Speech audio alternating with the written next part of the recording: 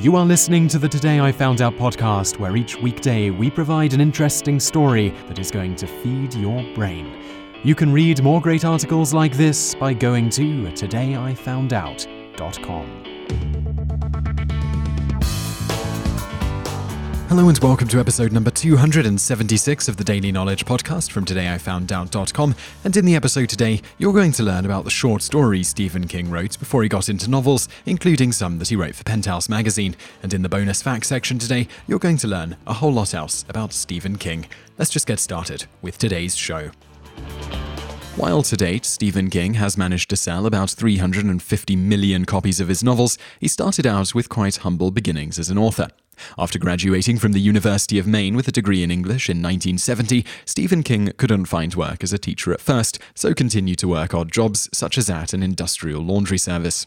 In 1971, he managed to get a high school teaching job at Hampton Academy, but continued to pursue his dream of becoming a professional writer by working on his novels on the side, as well as selling some of his short stories to various magazines such as Cavalier, Hubris, Penthouse, and Cosmopolitan. His big break came not too long after he began teaching, when Doubleday agreed to publish Carrie in 1973, ultimately published in 1974, which was a bestseller and allowed him to quit teaching and devote himself full-time to writing.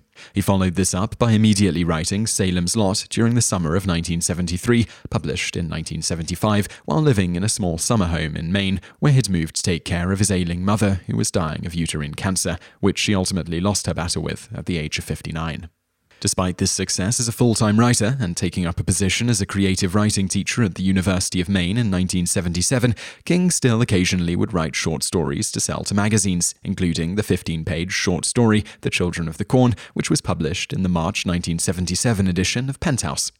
1 year after Children of the Corn was published, he bundled up many of the short stories he'd written for the various magazines and put them in a book of their own, Night Shift, which would go on to win the Bullrog Award for Best Collection, as well as be nominated for the World Fantasy Award and Locus Award. It also spawned numerous film, TV, and theatre adaptations of the stories in the compilation, including The Lawnmower Man, Graveyard Shift, Cat's Eye, which incidentally starred 10-year-old Drew Barrymore, The Mangler, and Sometimes They Come Back. 5 years after Night Shift was published, Children of the Corn was adapted into a low-budget short film called Disciples of the Crow. 1 year later, it was again adapted, this time with a much bigger budget, to the movie Children of the Corn, which Stephen King originally wrote the screenplay for, but his version was thrown out due to having too much dialogue and backstory. Instead, a much more violent and gory version, with a more conventional narrative style, was written by George Goldsmith and used for the film. Bonus Stephen King facts. Another famed short story by Stephen King, The Ledge, was also originally published in Penthouse magazine, this one in the July 1976 edition. Bonus fact 2. As a testament to the fact that, as a writer, you can never really tell what people will end up liking, King actually threw the incomplete Carrie in the trash, but the draft was rescued by his wife, who convinced him to finish it. It soon earned him $400,000, $1.7 million today, for the paperback rights alone, and allowed him to quit his day job, as mentioned previously. Bonus fact 3. Stephen King allows any student, film or theatre group to use his stories in their productions for just $1 a story, called the Dollar Deal. Bonus fact 4. In his early years as a professional writer, Stephen King also wrote under the name Richard Bachman. This may seem a strange thing for an author to do when they are first trying to build their brand, but King had a good reason. I did that because back in the early days of my career, there was a feeling in the publishing business that one book a year was all the public would accept, but I think that a number of writers have disproved that by now. Ed McBain is another novelist who publishes multiple books in some years, and his original name was Evan Hunter.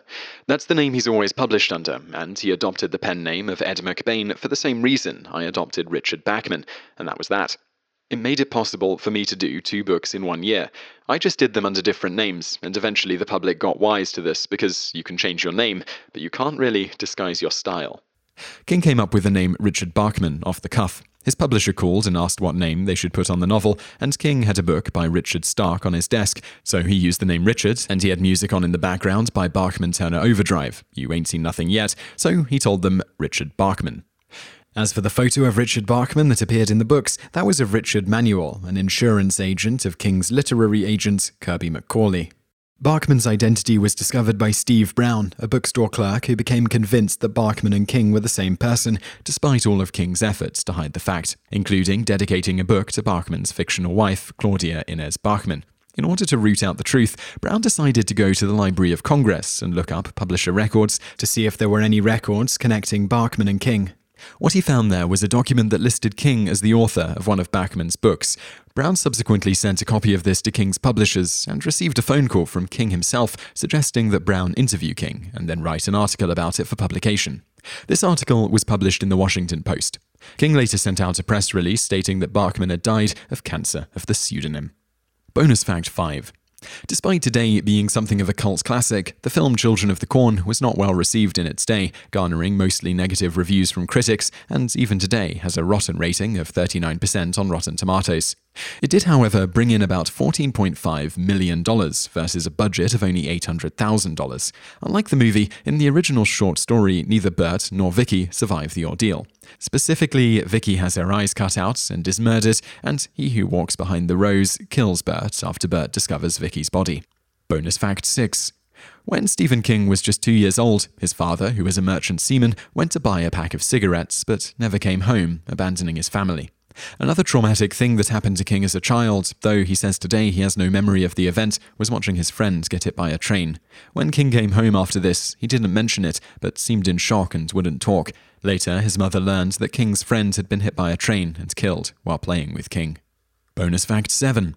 Stephen King briefly considered retiring in 2002. This was largely due to being hit by a car in 1999. Brian Smith, the driver of the car, had been distracted by his dog in the car and hit King, who went flying approximately 14 feet. From this, he suffered a collapsed right lung, shattered bones in his leg that were so severe the doctors strongly considered amputating it, broken hip, and scalp lacerations. Despite the severe injuries and 5 operations over the course of the next couple of weeks, King resumed work almost immediately upon being released from the hospital. However, because of his injuries, sitting became painful, which by 2002 prompted King to announce that he would retire from writing. However, he was soon back at it, though at a much less breakneck pace than before. As he states on his own website, "I'm not a kid of 25 anymore, and I'm not a young, middle-aged man of 35. I have grandchildren, and I have a lot of things to do besides writing, and that, in and of itself, is a wonderful thing, but writing is still a big, important part of my life and of every day." Bonus fact 8. For prospective writers, King recommends reading and writing for at least 4 to 6 hours per day, every day, to become a good writer. His personal quota every day is a minimum of 2,000 words before he'll allow himself to stop and do something else if he so chooses. You just listened to an episode of the Today I Found Out Daily podcast. Tune in every weekday for another great episode, or find more articles at todayifoundout.com.